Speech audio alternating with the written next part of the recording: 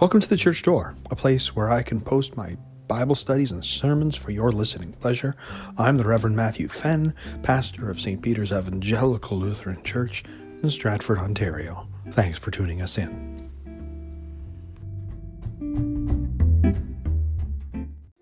Grace to you and peace from God and the Lord Christ. Amen.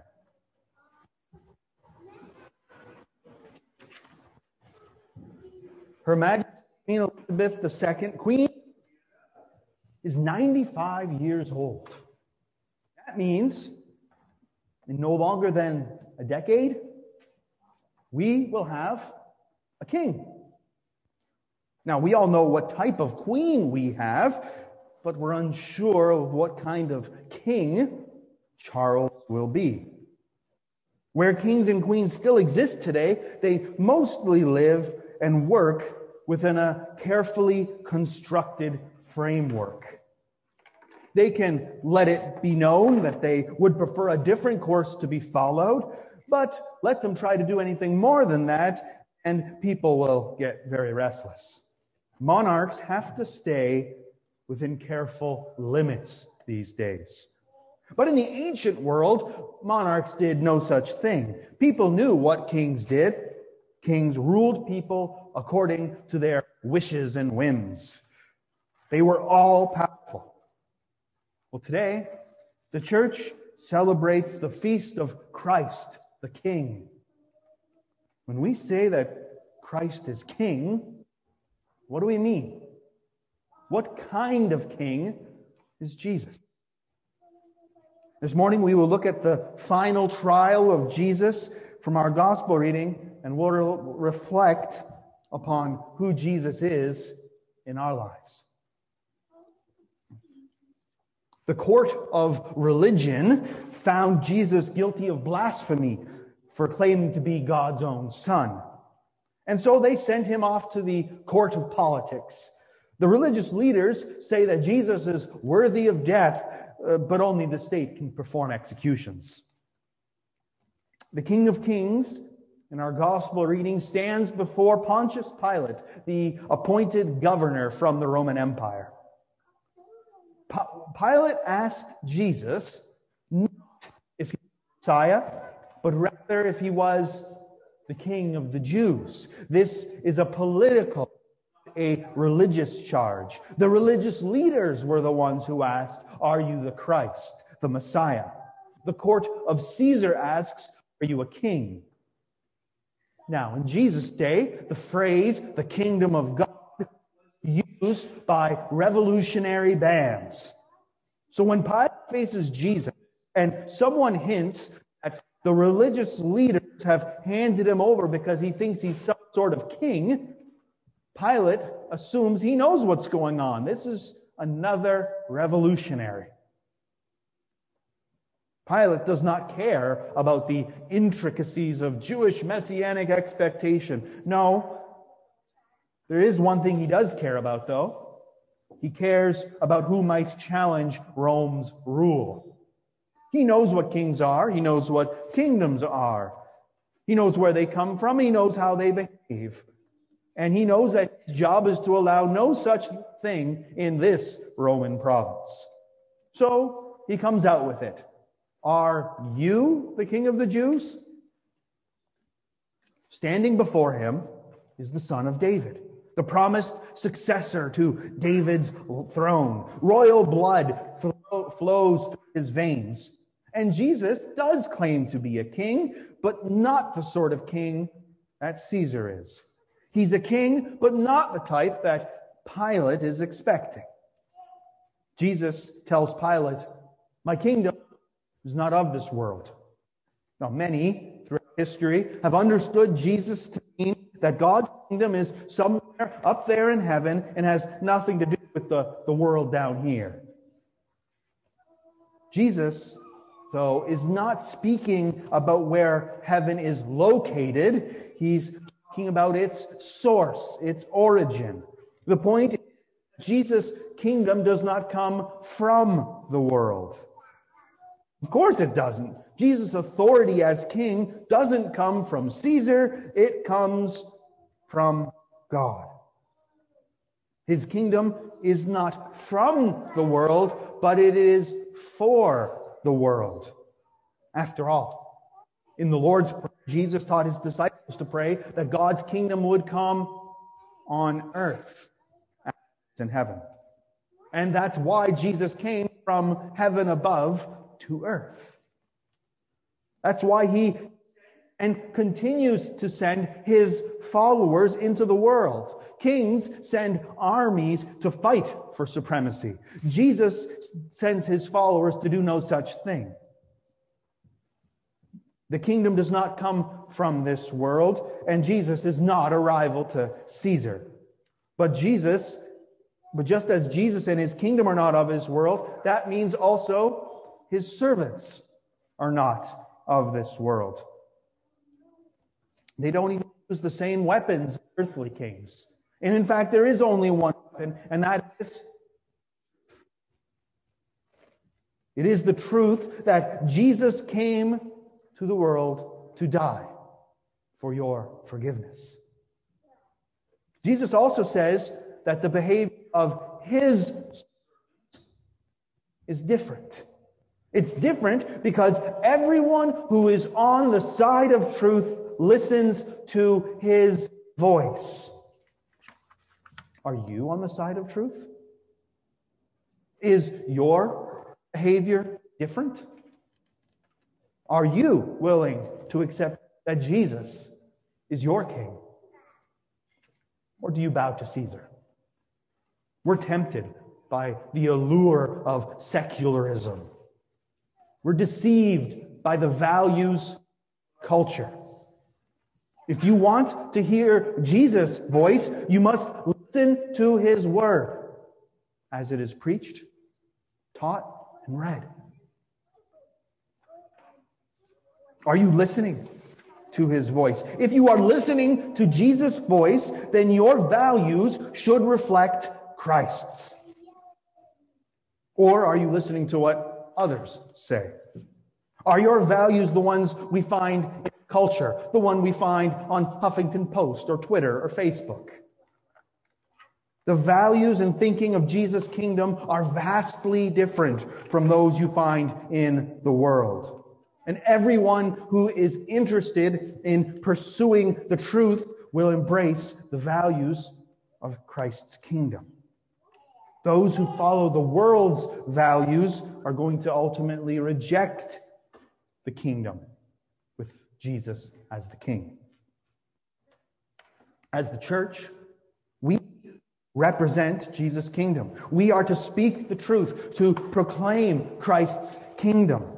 And since we claim to be Christians, we also humbly serve others rather than seek our own earthly power. So, do you desire to serve others rather than be served? Do you reach out to the least and to the lost of this world?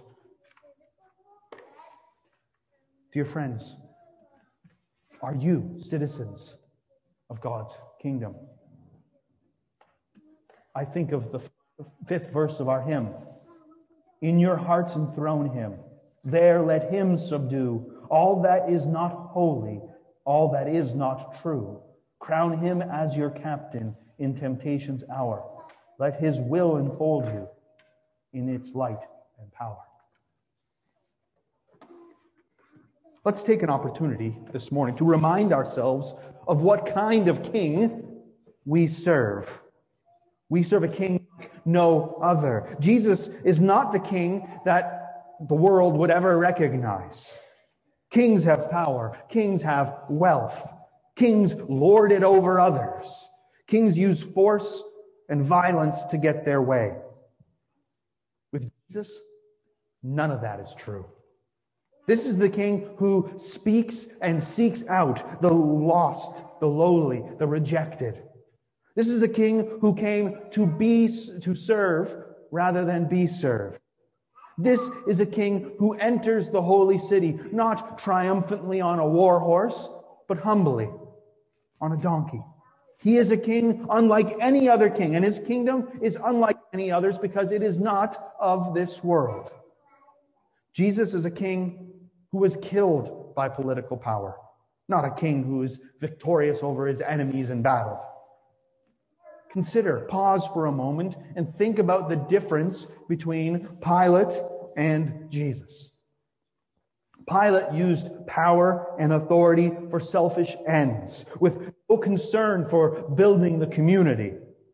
Pilate hoards power and lords it over people, even to the point of destroying them on crosses or otherwise. But Jesus empowers others, and he uses his authority to wash the feet of his followers.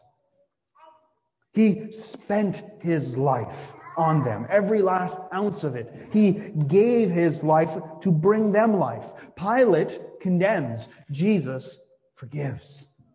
Pilate's rule brings terror, even in the midst of calm. Jesus' reign brings peace, even in the middle of terror. Pilate's followers imitate him, using violence to conquer and to divide people by race, ethnicity, or nation. Jesus' followers put away the sword and invite and unify people. Pilate's authority comes from Caesar, and it's only temporary. Jesus' authority comes from God, and it's eternal. Pilate's the governor of Judea. Jesus is ruler of the kings of the earth, the King of kings and the Lord of lords. Behold your king. He's not much to look at from the world's measure of kings, but the truth is that mankind is doomed without him. The truth is that only through faith in Jesus can a person become a member of this heavenly and eternal kingdom. It's only Jesus who is the way, the truth, and the life. This is the only king who can save you. The only king who has saved you by his death. This is the king who chose the way of suffering and death for you. He was willing to suffer rather than to inflict suffering. He was willing to be killed rather than to kill. He showed love even to those who crucified him. This is the king who will fight to the death to save you, who will lead you through your death to eternal life. This is the king who drew you to himself in holy baptism. This is the king who will draw you to himself when you die. Put not your trust in princes. Don't trust in Pontius Pilates and King Herods or by whatever name and title they may go. Don't trust them for a moment. Trust Christ, the King, because he alone can save you. We live in a day when established religious and political institutions are crumbling. The idea of a king seems too outdated for our modern ears. It's so oppressive in a world where it's every man, woman, and child for themselves. Who needs a king when you can be king? But Jesus is not your president elected for an infinite series of 4-year terms. He's your king. And think of this humble, silent, broken man on the cross.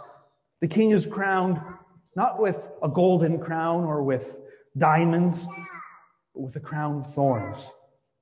And over that cross, Pilate puts the sign for all to see. Jesus of Nazareth, King of the Jews. Jesus is the King whom God sent to redeem us by his blood. King who will rule over us with righteousness and life and salvation. And we pray that God's kingdom will come to those not yet in it. And we pray that by daily growth, it may continue to come to us who have received it, both now and hereafter in eternal life. Jesus is the King that the world did not ask for or want, but he is the King that this world so desperately needs. So, long live Christ the King. May the peace of God, which surpasses all understanding, guard your hearts and your minds in Christ our King. Amen.